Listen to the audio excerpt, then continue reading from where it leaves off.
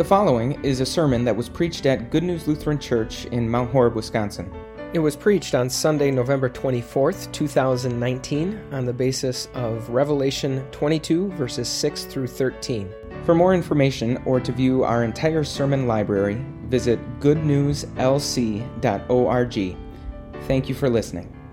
We have been talking a lot about hope over the course of the past few weeks. That simple but profound conviction that things are going to get better.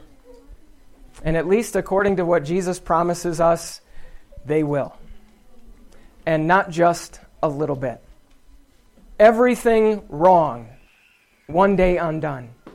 Everything eternally exactly as it is supposed to be. This is the better, brighter future that Jesus has promised to us. And if that's the case, as I've said to you several times in the last few weeks, the last thing that you would want to do is settle. The last thing that you would want to do is lower your expectations and be content with a future that is just a little bit better than the life and the world that you enjoy today. Do not accept a cheap imitation of the better, brighter future that God has in store for you. Wait for the real thing. Now, as I've said to you several times over the course of the past few weeks, there are those who have a problem with that kind of hope. People who would assume that if that's what we as Christians are holding out for, then we'll pretty much be worthless in the meantime. In fact, I shared with you that old expression that the heavenly minded are no earthly good. I don't know if it was Johnny Cash who came up with that expression, but he certainly made it well known back in 1977 when he wrote a song that said this: "If you're holding heaven, then spread it around. There's hungry hands reaching up here from the ground. Move over and share the high ground where you stood.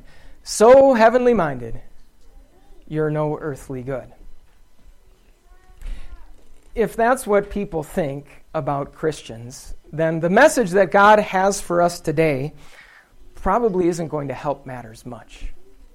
As we'll hear today, Jesus doesn't simply want us to wait for him to come back. He also wants us to watch for his return. In other words, this isn't like a parent who says to his child, "Mom's going to be back in a couple of hours, and when she gets home, we're going to go to a movie. But in the meantime, find something to do.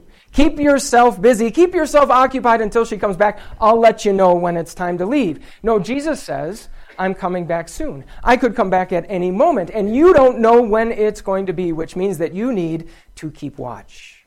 You need to keep your eyes peeled. You need to stay alert. Jesus doesn't simply want us to wait for his return. He wants us to watch for his return. And how in the world are we supposed to do anything else in our lives if we're not only supposed to wait, but we're also supposed to watch? So it's good that as we wrap this series up, we take a little bit of a look at what exactly that means to watch for Jesus' return. And as we're going to see today, watching for Jesus' return doesn't actually hinder us from doing good in the world. Believe it or not, it actually helps. In fact, I think that accusation that people like Johnny Cash might make about Christians is sort of like that old insult that someone might say to someone who doesn't seem very coordinated. They might say that they are unable to walk and chew gum at the same time. Believe it or not, the Word of God that we're looking at today says just the opposite of that. That watching for Jesus to return doesn't somehow make it impossible for us to benefit the world around us. It actually aids and enhances our ability to do that. In other words, as we look at these words from Revelation, we're going to see that you can, in fact, watch for Jesus' return and still manage to chew gum at the same time. So these words from Revelation come at the very end of the book. The Apostle John has seen everything that he's going to see about this better, brighter future that God has in store for him. And as that vision wraps up, Jesus says to John, "Look, I am coming soon. Blessed is the one who keeps the words of the prophecy written in this scroll." So what does it mean to watch for Jesus to return? Well, it doesn't mean that you stop everything that you're doing, head outside, crane your neck back up to the sky, and then just freeze like that for the rest of your life. Instead, it means that you do all of the things that God has commanded you to do in all of the opportunities that He's given you to do them. It means that you live as His child, as a parent or a child, as a husband or a wife, as a student or a citizen, as an employer or an employee. But as you do those things, as Jesus said, all the while you are holding on to the words and the promises of Jesus. In fact, you are holding on to them sort of the way that you would if this evening you would try to do in your house all of the things that you normally try and do in your house after 5 o'clock in the winter in Wisconsin, except with no lights, with it completely dark. You would be able to do all of those things, but odds are, all the while, as you do them, you would have to be holding something in your hand. You would have to be holding a light. In the very same way, as we wait for Jesus to return, that doesn't somehow hinder us from doing good in our world. Instead, no matter what we might be doing, all the while we are holding on to the words and the promises of Jesus. And yes, for starters, doing that, holding on to those words, makes us ready for His return. Holding on to a light is a pretty good reminder that the darkness is not our home. We can't function in the darkness the way that God intended us to. The darkness is not our home. We need light. And friends, rest assured, light is coming because dawn is on the way. In fact, you heard last week how the prophet Malachi compared Jesus' return to the sun rising. So just as a light that we're holding in the darkness would actually prompt us to long for the sun coming up, so also holding on to the words and the promises of Jesus inspires us to long for the day of His return. It keeps us ready. Well, what about in the meantime? Could someone make the argument that if we are waiting and watching for Jesus to come back, if we are holding on to His word at all times, we have less ability to do good in our world? I suppose someone could make that argument. Holding on to the words and the promises of Jesus does take time. It takes effort, it takes energy, it takes hard work, it takes sacrifice. It takes time that could be spent doing other things. And might someone say that you would be better off being able to do things with 2 hands than using one of those hands to hold on to something at all times? I suppose. But consider the alternative. The alternative is living in complete and utter darkness without a light in your hand. The alternative is walking around in darkness, unable to see the things that are right in front of your face. The alternative is walking around in darkness, seeing things incorrectly, seeing things that aren't actually there. Would you have two hands free? I suppose. But you'd completely be unable to see anything. In the very same way, holding on to God's word does in fact take time, but it doesn't hinder us from doing good in the world. It actually helps us because it enables us to see things as they really are. For example, holding on to the words and promises of Jesus enables us to see, rather than falsely seeing, that our purpose in life is to achieve and accomplish and accumulate and really leave our mark and make a name for ourselves. Holding on to the words and promises of Jesus helps us see that our purpose instead is to make much of the name of the God who created us. If not for this light, we might look at the people in our lives and either view them as commodities or competitors, assets that we can take advantage of in achieving our goals, or things that are always standing in the way of us achieving our goals, and therefore threats that need to be eliminated. If not for this light, that's how we would see people, rather than seeing them as people God created, people for whom Jesus died, and objects of our love and our service.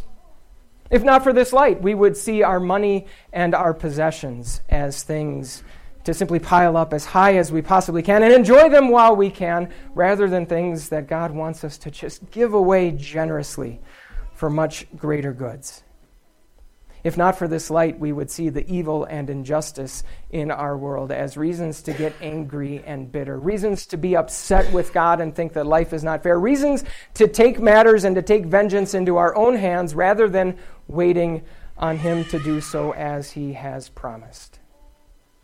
It's no wonder that after showing John all of these things, the angel says to John, "Do not seal up the words of the prophecy of this scroll." Don't take the words and promises of Jesus and put them on the shelf. Don't set them aside. Don't say, "I'm not going to need that until later, and when I do, I'll know exactly where to find them."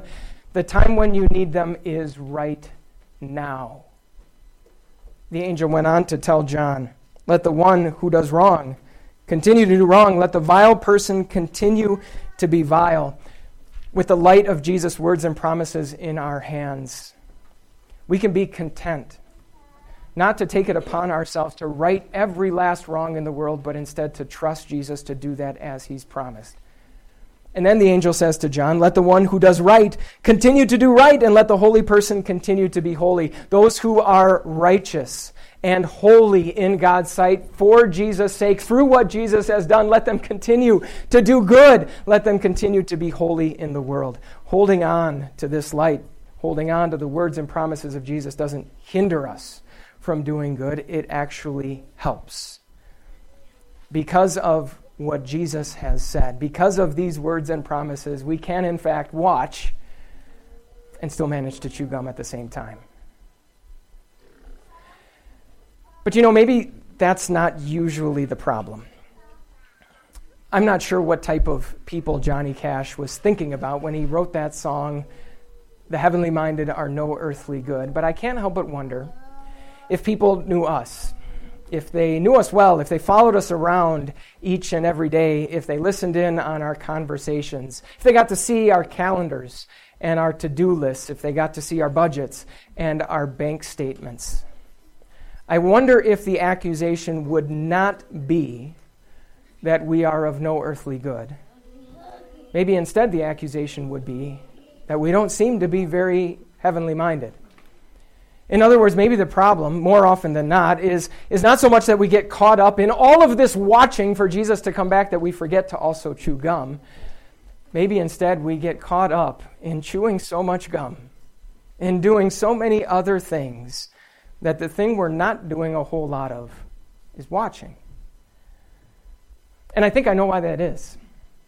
It's because of one little word that Jesus says. Jesus says, "I am coming back soon." But of course it doesn't seem that way, does it? If my kids are hungry and I tell them that we're going to eat dinner soon, they might give me 3 minutes. If it's 5 minutes, chances are I'm going to be hearing some complaints. If I wait a full hour, it's going to be full-on revolt.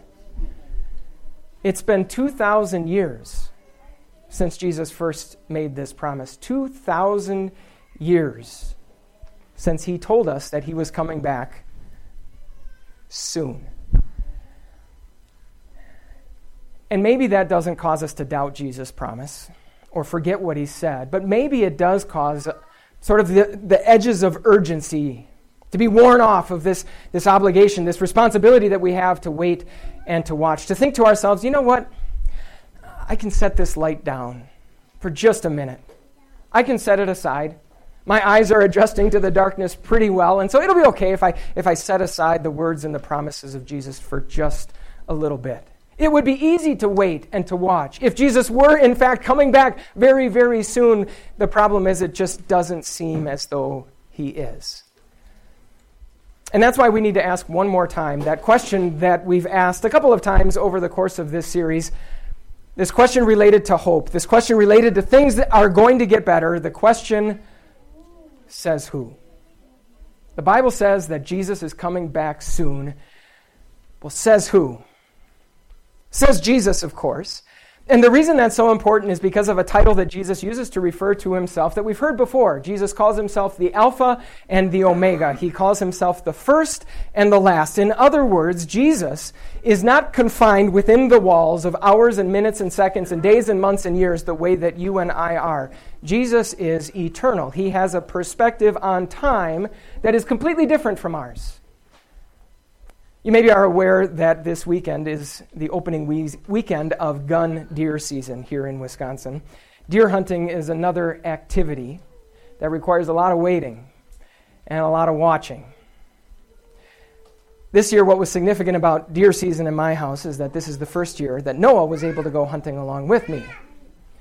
So we were out there yesterday morning, and it was pretty cold. And we didn't have one of those fancy shelters that you can bring a heater into and stay all warm and toasty. We were right out there in the elements. And I won't tell you how long we stayed out there. But I will say that for one of us, it didn't seem like it was nearly long enough.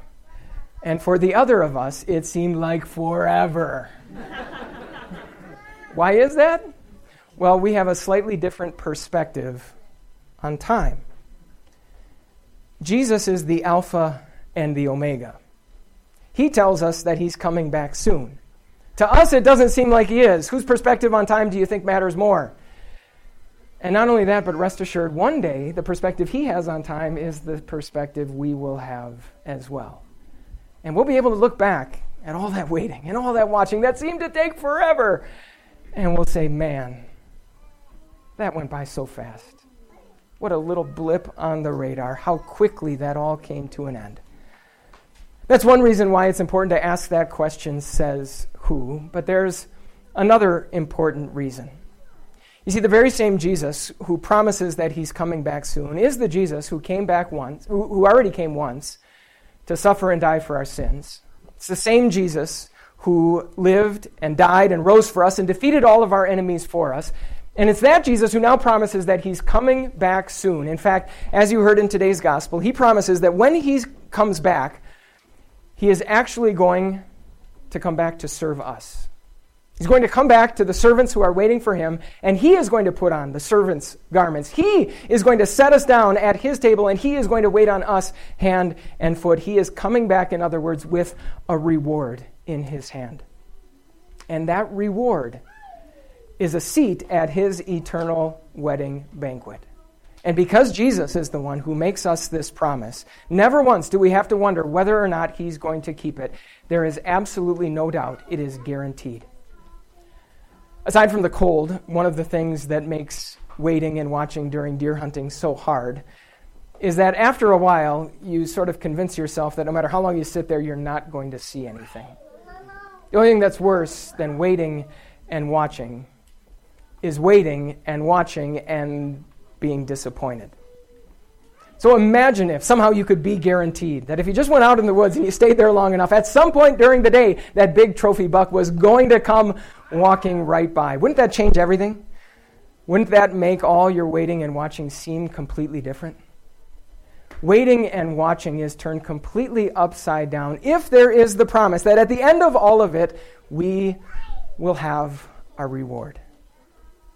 Friends, that's exactly what we have, because Jesus is the one who makes us this promise. The same Jesus who paid for this reward with his blood, sweat, and tears has that reward in his hand. And when he comes back, rest assured, he will give that reward to you. Not only because of what Jesus says, but because Jesus is the one who says it, we can watch for his return and still manage to chew gum at the same time. You know, when I think about that old familiar expression, it occurs to me that one of those two activities is kind of the primary one, and one of them is secondary. One takes at least a little bit of our attention, and the other one we can sort of do on autopilot. It would be easy for us, as we think about Jesus' return, to kind of flip those around and get those wrong. Watching and waiting for Jesus, yep, I've got that down. Piece of cake, I can put that one on autopilot. In the meantime, let's get busy chewing gum. Let's see what else I can accomplish until Jesus comes back. Friends, don't fall for it. Make waiting and watching the primary activity in your life. Make holding on to the words and the promises of Jesus the thing that matters most, and let everything else find its place in what's left. In other words, keep watch. And when you do, you'll find yourself chewing gum like you've never chewed gum before. And not only that, but when Jesus comes back, you'll be ready. And even though you don't know when it is, rest assured that when he does, He'll have your reward in His hand. Amen.